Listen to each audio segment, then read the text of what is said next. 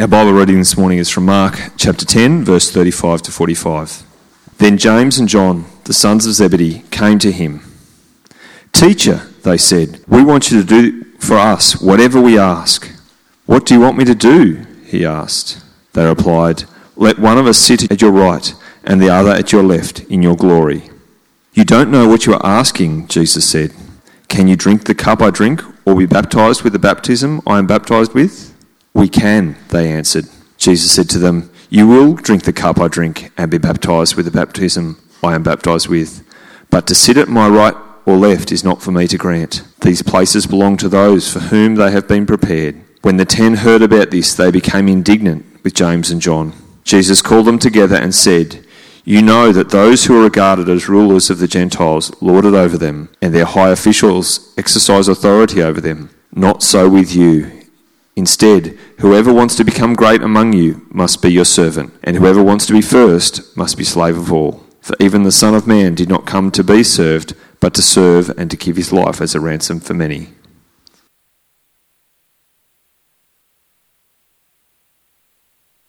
Well, good morning.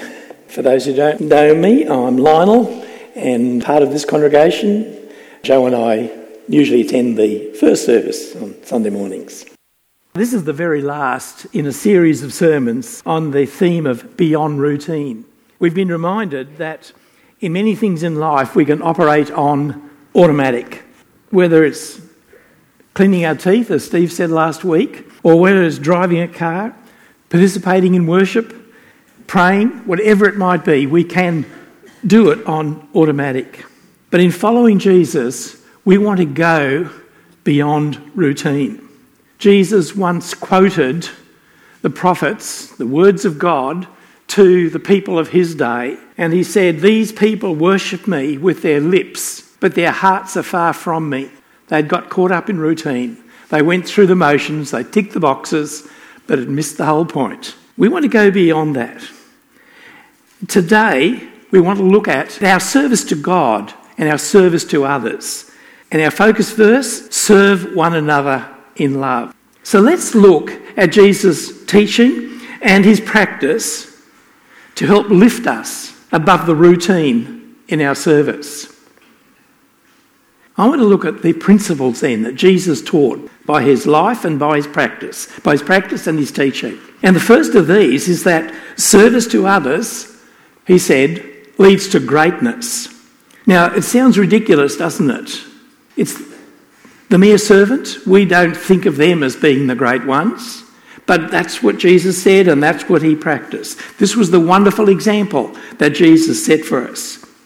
In the reading we've just had, 2 of Jesus' disciples, who were brothers, James and John, came to Jesus and asked for a favour. They actually had their mother with them. It's not in that gospel, but another gospel records their mother was there too. She was the one driving this. She was a helicopter mother, maybe the first one. And she wanted the best for her sons. She wanted them to get on in life. And so she's driving them to come to Jesus and ask this favour.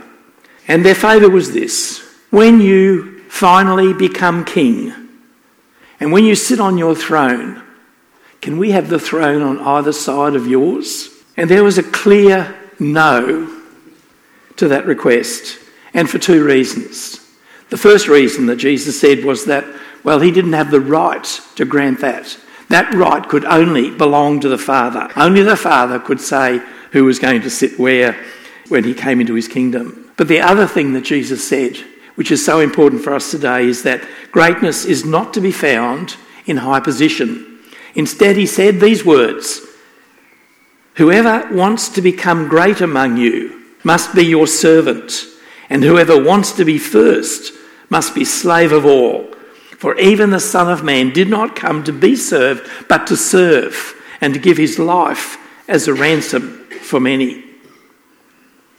So here it is. This is what Jesus said and practiced himself. Greatness is to be found in serving others. I heard a wonderful story just recently. A lady in this church told Joe, who told me, so means I've got it second hand. I haven't gone back to the source and checked to make sure my details are right, but the gist of it is there. Let me see if I can tell you. I have authority to tell this story. I've been given permission to tell it. But I'll call this lady Our Lady. It doesn't mean her name is Mary, but I'll call her Our Lady. Our Lady has a job in Liverpool. It involves shift work, and so often she finishes late at night. She travels by car. She's got a car and travels there by car. And that's good because public transport would be okay during the daytime, but the streets around her workplace are not very safe late at night. So the car is important to her. But on one occasion, recently, this car broke down, totally gave up, I do believe, and she had to buy a new car. And so it meant that for a whole week, Our Lady was without transport. It wasn't a problem getting to work. She could do that during the daytime. But coming home late at night, that was a problem. And so somebody else in this congregation said, I'll come and pick you up. 10 o'clock at night, I'll come and get you from work at Liverpool and bring you home. What a wonderful gift. Now, Our Lady had a colleague. A cranky colleague is the name we would give to this one. She wasn't the easiest to get on with. And she found it hard to believe that somebody would come over and pick Our Lady up, pick anyone up. No one would do that for somebody else, is what she said. And the answer was, well, my friend is doing that for me. And later she commented, I think she was watching very closely to make sure that somebody did actually come and pick me up just to confirm my story. And of course she was picked up every night that week. Someone drove all that way over, picked her up and brought her home. Isn't that a lovely example of service? But the story's not finished yet, because the next week this cranky colleague also lost her car and didn't have transport to get home. And so Our Lady said, no problem, I'll give you a ride home. It's close to my route anyway. There's service. This is what Jesus is talking about, that greatness lies in service. That's what it said in this passage. Jesus came to serve. He always had time for people. And I remember one occasion where it says Jesus and his disciples didn't even have time to eat. They were so busy ministering to people. He welcomed all sorts of people, the good and the bad. Didn't make any difference to him. In fact, he was deeply criticised for the people that he associated with.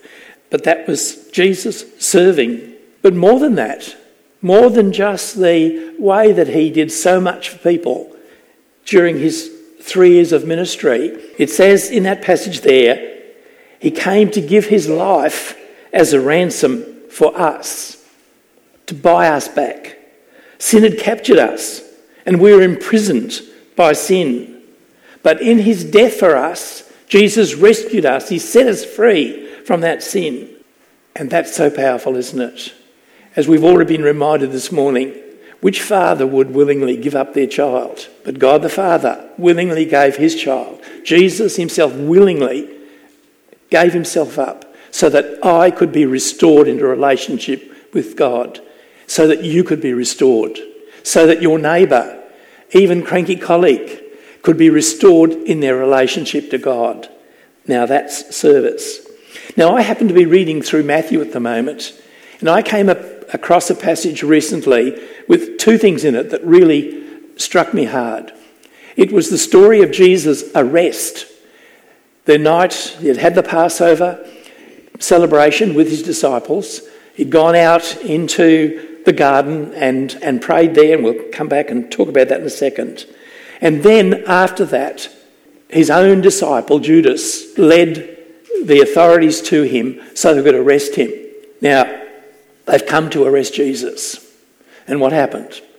Now, let's remember, Jesus has just been praying in the garden. And at this time, his heart was filled with horror and anguish at what lay ahead. It was a terrible way to die. But it was much more than that, because Jesus was going to take upon himself the sin of the whole world. My sin, your sin, the sin of every person who's ever lived. He's going to take that sin upon himself there on the cross, so that God, in looking, when we stand before him and he brings out the account of the things that we've done, he will be able to say, oh, I see this account's been paid. Jesus paid for it there on the cross so that we can stand in righteousness before God. Amazing, isn't it? But he was going to lose that relationship with God. The Father was going to turn his back on him, and that filled him with horror. So there's this terrible moment that Jesus had. Now they've come to arrest him. And you know what happened? One of the disciples, and he was kindly left unidentified, whipped out his sword and chopped off the ear of one of the servants. Don't ask me how he did it. It must have been, what did he do? Just close his eyes and go, thump. But you would have thought if he did this, the sword would have gone further, he would have had more damage. Maybe the servant tipped his head and just managed to get his ear off. Who knows? But whatever it was, this servant lost his ear. Now, what did Jesus do? He rebuked his disciple, and then it says he reached out and touched this man's ear and healed him. Here in Jesus' moment of extremity, the worst moment of his life here on earth, when he's filled with horror and anguish just a few moments before, he still takes time to bring healing to the member of this group that had come out to arrest him. But that wasn't all. He rebuked his disciple. He said, put the sword away. Those who live by the sword will die by the sword. And he said, but apart from that, don't you know that I could call upon my Father and he would give me 12 legions of angels? He'd put them at my disposal, 12 legions. Do you know how many soldiers there were in a Roman legion? 5,000. So he said the Father would put more than 60,000 angels at my disposal. Instead of 12 legions, I think 12 would have been more than adequate for Jesus to handle his situation there. But all of those angels. What struck me was that Jesus had an escape hatch, but he didn't take it. He didn't take it because, on the one hand, this was the Father's will. This is what the Father desired, that he should take upon himself, that the Son should take upon himself all of our sins to bring us back to God. And so he went ahead. But it was more than that. It was thinking of us as well. He realised that this was the only way for us to be restored in relationships. So there's a wonderful example of service. It's a service that leads to greatness. It certainly did for Jesus, didn't it? We've always remembered. We've always honoured Jesus for what he did on that occasion. I want to look at another story too from Jesus' life, another one where we can learn an important principle. The principle that we learn from this other story is that true service starts with understanding who we are. Now, this incident in Jesus' life is another one that's well known to all of us. It was the occasion when Jesus washed his disciples' feet. Now, it happened to be coming up to the Passover, one of the big celebrations of the Jewish year, in terms of importance, equivalent to our Easter or Christmas. So this was a big event. And as well as that, it was the night before Jesus was arrested, before he was later condemned and then executed the next day. But anyway, the Passover's coming up. And so they borrowed a room in which they could celebrate the Passover. Now, the custom was, if you, as the host, invited people to your house, then your servant would wash the feet of your guests. We have to remember that in those days there were no cars. They couldn't drive to their friend's place for this meal. They had to walk there. And what's more, they didn't have paved footpaths. So it meant that by the time they got there, even if they'd had a bath before they came, when they arrived, their feet are dirty. And so this lovely custom developed whereby the servant then would wash the feet of the guests. However, in this case, there's a problem. There was no host. There were no servants. And can you imagine the disciples looking at each other and saying, I'm not going to wash his dirty feet, his smelly feet. Yuck, no way. And so Jesus, as we well know, Jesus took up the job of the servant and washed his disciples' feet. Now, in the course of reporting that incident, John writes these words: Jesus knew that the Father had put all things under his power and that he had come from God and was returning to God, so No, let's stop there.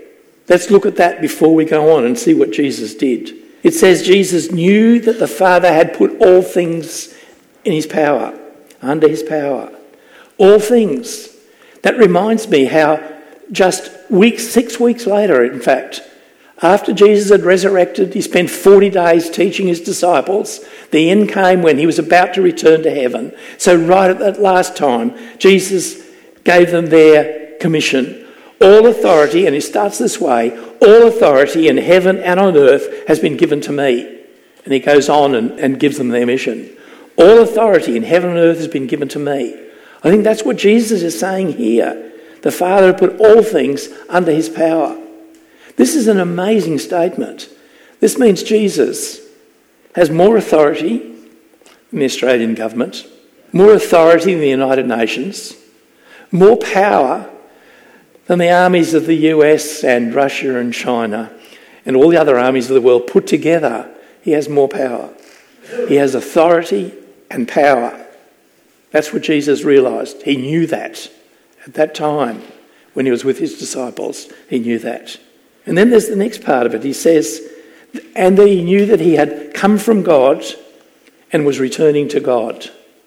See, what Jesus made clear during his lifetime is that, unlike us, for me, for example, my existence started back in September 1940. And, well, you might say, well, might have been 9 months before that. Somewhere in that period, that's when I started. But not so with Jesus. He spoke about how he had come down from heaven.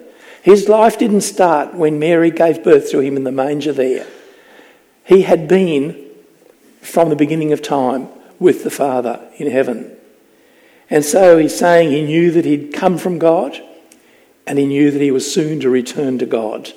But he had so much to go through beforehand, but he would be soon returning to God. So, he says, so what? What did he do? Perform some absolutely remarkable miracle? Issued some orders for his disciples to do things for him? Call for the head of someone who offended him? It was none of those things. What it says is, so he got up, filled a basin with water, grabbed a towel, and began to wash his disciples' feet. That's remarkable, isn't it? Do you get the point there? Jesus knew who he was. So he had nothing to prove. It was no problem to him to actually go and serve because he knew who he was. No problem to bend down and carry out the job of a mere servant. And he was prepared to do it. So let me ask you, do you know who you are? Well, I can tell you, I know who I am. I'm a child of God who's deeply loved by God. In fact, I'd like to tell you that I'm his tie for favourite out of 7 or 8 billion people. See, that includes you too. You too. He loves you dearly. He loves all of us so dearly. Even the people that we can't understand. Why on earth would God love him or her? He does. He loves us all very dearly. So I've come to realise that I'm a deeply loved child of God. Let me tell you about my grandson. Some of you know him. He has a condition called ADHD, and the neuroscientists have actually found there is a real basis for this. It's not something that's just caused through things at home or whatever it might be. There's a real basis. A part of the brain just hasn't developed as it's supposed to, hasn't developed properly. And it leads to behaviour that the rest of us find unacceptable, especially at school, because he has been into a lot of trouble. He's known by all the teachers. He must be really good friends with the deputy principal because he spends a lot of time with him. And I can tell you that there are times when he drives me crazy, when I feel exhausted after spending some time with him. But I can tell you something else too, and that is that I love him dearly. And I have learned something very important from him, because I have sensed God say to me, you are like your grandson. You mess up regularly. You often get it wrong, but I still love you, and I love you dearly. So I ask again, do you know who you are? Because service to God starts with knowing who we are. If you aren't too sure you're a child of God, God has promised that he never goes back on his promises. God has promised that all who come to Jesus, all who believe in his name, are given the right to become children of God. And you can use that title. You can say, I'm a child of God if you are a follower of Jesus. It's wonderful, isn't it? You belong to him. One of Joanne's favourite verses, the lovely verse from 1 John 3:1. How great is the love the Father has lavished on us that we should be called children of God. I say, what's wrong with God? That he's made us his children, that he loves us all dearly. But I'm so grateful that he does. So it means that we can serve in the lowliest of ways. We've got nothing to prove. We're kids of the Most High God. Now, we've got plenty of opportunity in this church to serve. I've actually got here a list of the jobs of the church. Let me read some of them out. There's the people who make the tech stuff work, the computer, the sound desk, the lighting. There are those who read the scriptures in the service. There's those who make beautiful music, the singers, those who play the guitars, the drums, the wind and strings, that play the keyboard. There are those who actually lead us in the worship. There are those who pray during the service and pray after the service. There's those who set up for the services, vacuum and set up chairs, who set up communion for us when communion's held. There are those who make us welcome when we arrive and take up the offering. There are those who supply the sugary delights after services, the bakers, the servers, the kitchen workers, those who put on supper in the evening service too. And there's that most exciting, fun job of all, cleaning. Those who clean the toilets, those who clean the kitchen and hallways, the meeting rooms and cry rooms, the foyer, the glass in the foyer and the auditorium, the seminar room, the counselling room. Those who keep the church buildings and grounds looking good, the gardening and mowing and maintenance. Those who pray for you for healing. Those who are involved in school ministry, who serve the homeless in Parramatta. Those who lead groups that pray every Tuesday. Those who run the HOV charity. Those who run and are prayer warriors for the kids and youth ministry. Those who love pointing kids to Jesus in the kids' church, the Live Wires, the Precious Pebbles. And the list goes on. It makes me tired just to read it all out. There's so much there. Plenty of opportunities for us to... And there's stuff outside the church too. Things like putting love into action in cooking a meal, taking people to medical appointments, doing heavy lifting for those who can't, mowing, handyman repairs, loads of washing, supplying a trailer for bulky items, doing shopping for people, hanging out clothes, taking people to and from church, social visiting, hanging out clothes, and so on. And there's plenty more on the list too. Hey, there's plenty to do, isn't there? But let me add to that we mustn't imagine that service is just about volunteering at church. It's much more than that. It's also about serving in the home, serving at work, serving in the community, serving wherever we may be. So when you invite that arrogant, opinionated workmate to have lunch with you, you're serving. You're serving him, you're serving the Lord. When you get up in the middle of the night to care for the sick child, you're serving the Lord and serving the child. Serving is a mindset that spans the whole of life and not just one part of life. I'd like to finish by bringing two encouragements from Scripture that help us in our serving. The first one is a reminder that when we serve others, we're in fact serving the Lord. Look at the verse, serve wholeheartedly as if you were serving the Lord and not people. Serving as if, well, because you are, in fact, serving the Lord, not just people. Now, that verse was actually directed towards slaves as they related to their owners. But it's appropriate for all areas of life, appropriate for us in talking about our service too. So I say to you, when you're cleaning the toilets, mowing the grass, getting up at some unearthly hour so you can be here, I think it's at 7:15, to practice for the worship leading on a Sunday, knowing that you're going to have to be here until about 12 o'clock. What a commitment that team makes. Isn't that wonderful? But they're doing it for the Lord, not merely for us, but for the Lord. There's another encouragement too, and that is in serving others, we're passing on God's grace. Each of you should use whatever gifts you have received to serve others as faithful stewards of God's grace in its various forms. Let me tell you about a friend of mine. He's now 81. Can't believe it, how old my friends are getting. I'm glad I'm not. But when he turned 80, I went up to Brisbane to help him celebrate for his 80th birthday and stayed with him one night, stayed overnight with him. And in the morning, came out and the three of us, he, my friend Dennis, his wife Margaret and I had breakfast. They cleaned up and everything was back to normal. And then a man turned up, a neighbour. And I learned afterwards that this guy drops in a couple of times a week, every week. And when he comes, Margaret gets all the breakfast stuff out again and makes a further breakfast for this guy, or Dennis does. The two of them prepare this breakfast for this guy. Now, it's not as if he's poor. He's actually a businessman. If he wasn't capable of getting his own breakfast, well, he's got enough money to go to the shop and buy some. And I asked myself, why does this guy keep coming? What is it that keeps him coming back?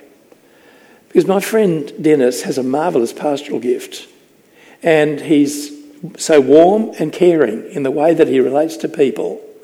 And I think he comes because Margaret and Dennis are to them mum and dad. I learned much later that he didn't have a good family life to begin with, and so they're serving. Isn't that a wonderful thing? But notice what they're doing. They're passing on God's grace. He's experiencing the grace of God. Maybe he's never experienced it before. Maybe cranky colleague had never experienced the grace of God before. She couldn't believe anyone would go out of their way to pick somebody else up. Maybe never experienced God's grace. But we have the opportunity of passing on God's grace to them. And that is so wonderful. So let me just say, let's be grace givers. Let's serve others in love. Here at PBC, at home, at work, at play, wherever we may be, let's serve people in God's name.